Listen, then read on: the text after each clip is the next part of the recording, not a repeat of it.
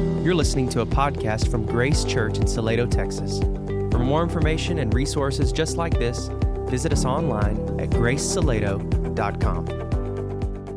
Hello and welcome to the Grace Church Salado podcast. My name is David Laws and I'm joined by Jason Goings, the pastor of Preaching and Vision here at Grace. Jason, thanks for being here. Good to be here. It is good to be here indeed. If this is your first time listening, we do this podcast each week so that you would come away loving God's Word more and just knowing how you can take what you're reading and apply it to your daily life. So our life verse this week is going to be from Acts 28, verse 28, and it says this: "Therefore, let it be known to you that the salvation of God has been sent to the Gentiles. They will listen."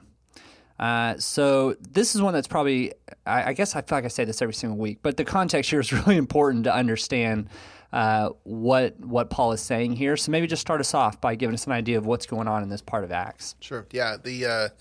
So the life verse part of it is when, sometimes we like to memorize verses that are just really encouraging and really exciting. And there's some optimism in this verse, but it doesn't flow from a heart.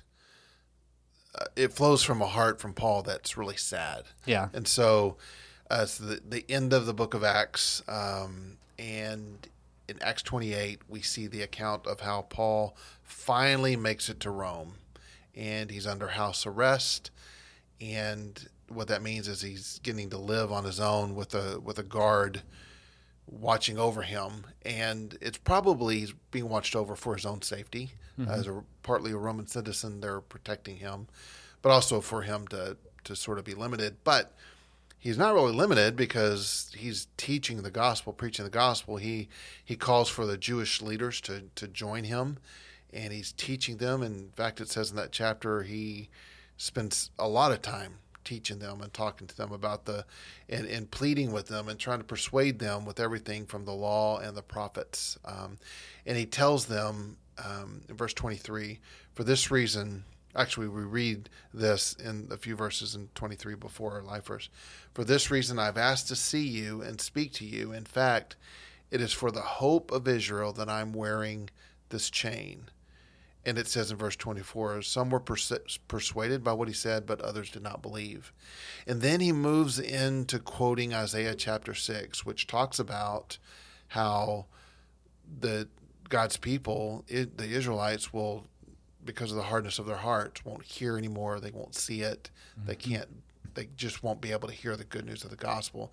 And so with kind of brokenhearted optimism, mm-hmm. Paul says what we know is our life verse this week. Yeah, it's almost in the context of a rebuke. I mean, he's acknowledging, yes. Hey, this gospel came to you guys. You rejected it. Like you had a hard-heartedness to this message, therefore it was sent out to the Gentiles. Yeah. And what struck me as I was studying this was the correlation to Matthew 10:5, because in that passage it says Jesus sent out the 12, and he specifically told them, go nowhere among the Gentiles, and specifically look for the Israelites. I mean, so it's almost the exact inverse of this passage. Yeah. I mean, he literally said it was sending them out and do not go to the Gentiles. And then here he's saying, you heard it, and you rejected it. And so then it went on to the Gentiles and to the ends of the earth. I mean, like we know the Old Testament prophesied, Psalm 67 and all those passages that talk about it spreading to the ends of the earth. Mm-hmm.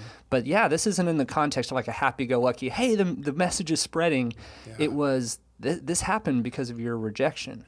Yeah, it's really a life verse of Paul kind of standing in the gap of pleading with them, pleading with them. We know he's at the end of his life. We know he knows that he's probably at the end of his life, and he's pleading with them, please, change. Please receive this. You're not receiving it, so it's going out, and they're going to receive it. Yeah. And so it's a fairly straightforward verse, but what are some of the things that stand out to you most? I mean, I know we're already starting to kind of dance in that territory as far as meaning of what's going on here, but is there anything that stands out to you just as far as trying to make sense of this passage? Well, I think the reason why the Lord wanted us to do this as a life verse, why he put it on my heart when we were looking at this in the fall, was the optimism there that this is a clear statement that God is sending this out and they will hear it, that there will be some that will receive this good news. And so moving this, it's a reminder for us as we memorize God's word that there's this wonderful commitment by God to expand the gospel from just being for a nation to all the nations. Yeah, I think it's a really important emphasis, and this is maybe starting to move a little bit into the application. But when we talk about the importance of the gospel spreading, the gospel expanding, a lot of times there's one of the obstacles, I think, to missionary work is the mindset that there's such a need here, and which is always true, and it's a reality. There is a need here. But there's a big difference in the access here versus the access elsewhere. Yeah. And here there are pockets of darkness where the gospel may not have completely pervaded, but there are complete nations of darkness where the gospel has not yet reached. And so when we have that mindset of how can God's kingdom advance, how can this continue to spread, I think that's one of those things that creates that urgency for the gospel to reach the ends of the earth in a way that may be unique from that need that's here in Salado or here in Texas. Yeah. Not that there's not a gospel need here, but there is a unique need because of the difference in access to the gospel. It's different, right? Yeah. And so you're exactly right. Yeah, the gospel has been preached on this land, in this land. It's been preached in our city. There's how many churches here? So really, the new part of the good news is really hitting the next generation. Again, there are people that don't understand the gospel or think they've heard it or have been to church or think they got this partnership with God that need to understand what true gospel means. So the teaching continues, but you're right. There is this compelling drive that we must have to understand what Paul's saying here. Let's go. The gospel, there's people that need to hear it, and they're going to hear it. Like God's gone, he knows who's going to hear it. And so let's go get them and give them the words for their ears to come alive. So, and maybe another application that's on the complete opposite end of the spectrum, almost like I'm going to be speaking out of both sides of my mouth here. There are those here in our community, our neighbors, our coworkers, our friends, that may have a familiarity with Christianity. They may have a familiarity with our tradition. They may have a familiarity with some of our beliefs. But few people, even in the Bible Belt and here in Salado, Texas, have a deep, rich, face-to-face understanding of what the gospel message really is, that they are completely trapped in sin, and that the gospel is that Jesus came and created a way for us to be reconciled back to God. I still think if you ask the average person here in Salado, how do you get to heaven? There's going to be some kind of message of doism, that, just be a good person, and you can listen to funerals a lot of times and hear what's said about this person. And I think that's not unique to Salado. I'm just saying, I think in general, there's still a culture that is in opposition to the message of the gospel. And so I think another important application for us is to look for opportunities to continue spreading the gospel to the Gentiles even here around us in our day-to-day life, because that need is there. Yeah, I agree.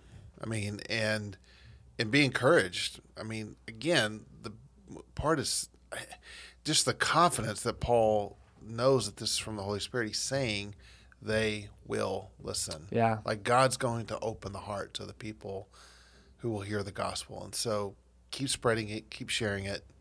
Don't be discouraged by those who are close to it. Yeah, it's kind of an echo of that same promise back in Mark when he said this gospel of the kingdom will be preached to all nations, and then the end will come. There's a certainty there. There's a promise that we can kind of fall back on in a hope-filled way. Sure. And just for, if you're wanting to know more about the context of the people of Israel either hearing or rejecting the gospel, Paul writes this to the Galatians, Colossians, Hebrews.